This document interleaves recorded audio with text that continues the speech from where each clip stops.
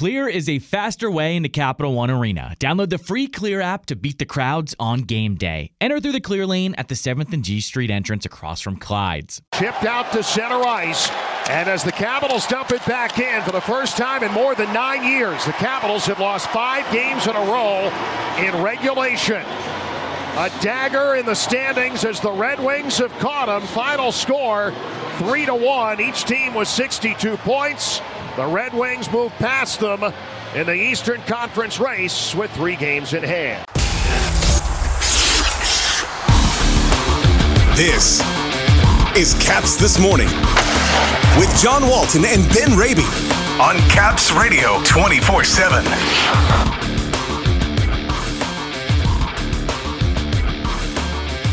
The Capitals drop their 5th in a row in regulation. Detroit gets them 3-1.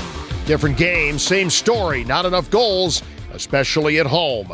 And Alex Ovechkin reportedly returning to Washington today. Good morning, everybody. Today is Wednesday, February 22nd. Welcome to Caps This Morning here on Caps Radio 24/7, presented by Clear, the faster way into Capital One Arena. For the first time in more than 9 years, the Capitals have lost 5 games in a row in regulation. Last time they did it was in January of 2014. They have now done it again after a 3-1 loss to Detroit last night. 1-5 in the month of February, and the same old story last night, Ben. They allowed the first goal. They had pockets of good, but not enough in another frustrating loss. And the offensive struggles continue for the Capitals as well. Limited, held to just 12 shots on goal in the opening 40 minutes. To your point, digging themselves that early hole and then having to quote-unquote chase the rest of the night. It's been a common theme of late, those offensive issues. 9 times in the last 11 games, Caps have been held to 2 goals or fewer. It's the eye test. It's a number of instances where there isn't enough sustained offensive pressure, guys deferring early on in the game, maybe lacking that confidence to find the back of the net. And the good included Wilson and Dowd, who we'll get to, but unfortunately for the Capitals, that emotional investment, it's been a common theme of late. We haven't necessarily seen it quite enough, with the exception of, as you said, pockets of games. The wins at home, they're just not coming. 1-6 in their last 7 at Capital One Arena. 12 goals total in those games. That's an average of 1.71 per game in that span. Just 15 goals in the last 9 at home. You can't make the playoffs when you can't score goals. More than 1 goal in a period twice in the last 33 periods. That's 11 games, whether it's home or road, just further illustrating the fact that this team just isn't scoring right now. And what the offensive issues do then is it really limits your margin for error. And you look in the third period, for example, it's a costly turnover that eventually leads to a big insurance marker for Detroit. You know, the shorthanded goal allowed first period last night. But those errors, those mistakes, they get magnified when, again, you don't have the offensive finish yourself that could potentially mask some of those other errors maybe later on in the game. Just the margin for error right now for this team is so thin, and that's been a theme of late as well. The mistakes come back to bite them because, again, they're just that lack of offensive finish. They're not in the games, they're not leading the games, and just the mistakes are proving too big to overcome.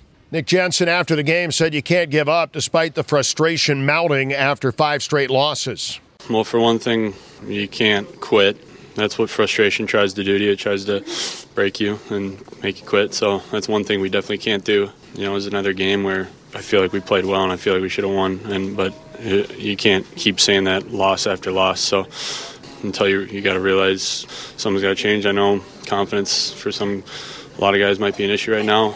We're getting our opportunities and we're just struggling to put the puck into the net. So it's something that each guy's got to figure out.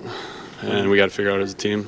The team said a lot of the right things after losses during this streak, but even Jensen there sounds like they know it's a broken record now. They need the results to back it up. Yeah, and you hope starting with tomorrow night's matchup against, a struggling Anaheim Ducks team, maybe that's the get-well game that they potentially need. The potential return of Alex Ovechkin in the coming days as well. That should provide the team with a welcome boost and obviously offensive potential as well with his return. And hopefully that has a trickle-down effect in the lineup. Wilson and Dowd, as they continue to get acclimated. There's reasons for maybe a little bit of optimism that this will turn for the Capitals, but at the same time, with only 4 games to go between now and the trade deadline and this congestion of teams, this cluster of teams fighting for the wild card spots, it's certainly certainly remains an uphill climb. It's challenging. I first practice yesterday in 6 weeks with the team, so just trying not to be too hard on myself, but it's inevitable, right? I want to jump in and be at the top of my game where I left off, but it's challenging. I think post game I'm feeling okay. Just it's good to get the first one under my belt. That's Nick Dowd. First game back for him after 6 weeks. We said it after the game last night. That line was a bright spot. Liked Lars Eller on the wing there. It wasn't enough last night offensively, but probably the team's best line last night. Yeah, the shutdown line with Dowd and Hathaway and Eller, they looked good. They had some offensive looks. They had some opportunities. But again, talking about a broken record, even last week we were lauding the play of Nicholas Aubé-Kubel, who sat out as a healthy scratch.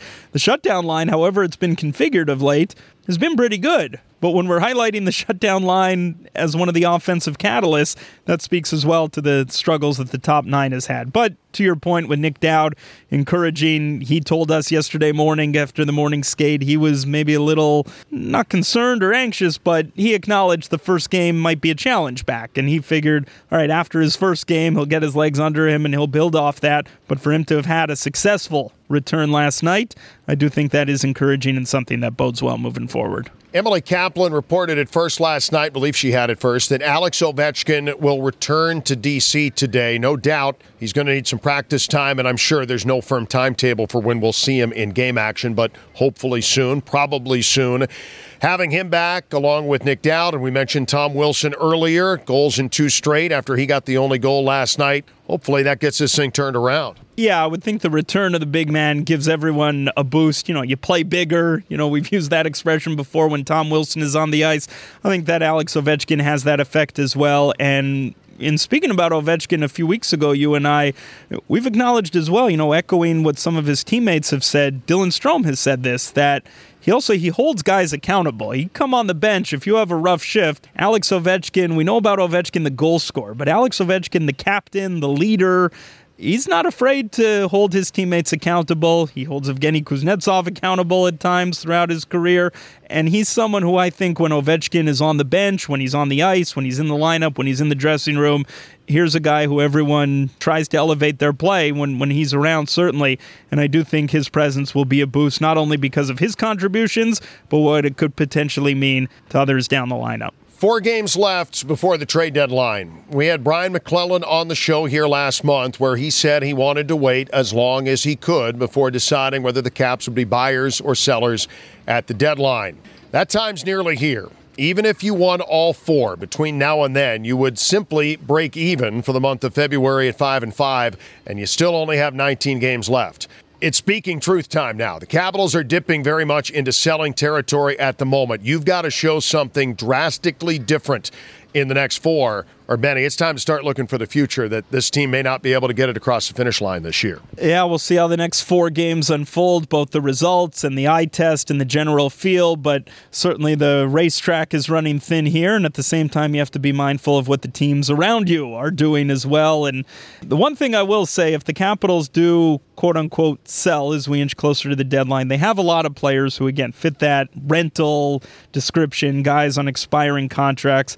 I do believe there's a difference between selling and tearing it all down. There's a difference in those two things, and maybe you concede that this year, for a variety of reasons, we're not closing the book on them just yet, but for a variety of reasons, let's be realistic here. The mounting injuries, the long-term absence of Karlsson, the absence here in this critical month, the unavailability of Alex Ovechkin for understandable reasons. You combine all those reasons, maybe you take a step back and you say, okay, what do we realistically have this year? But then at the same time, you could say, all right, we'll have salary cap space this summer. We could come back next year, potentially healthy. Again, it's odd even saying this, John. We haven't spoken like this in 10, 15 years in these parts. But I do think there's a difference between selling and tearing it all down. And we're not suggesting they need to tear everything down and clean house like that. But there are pieces that could potentially fetch you, whether it's draft capital, prospects, guys who could potentially make a difference next year and the years ahead.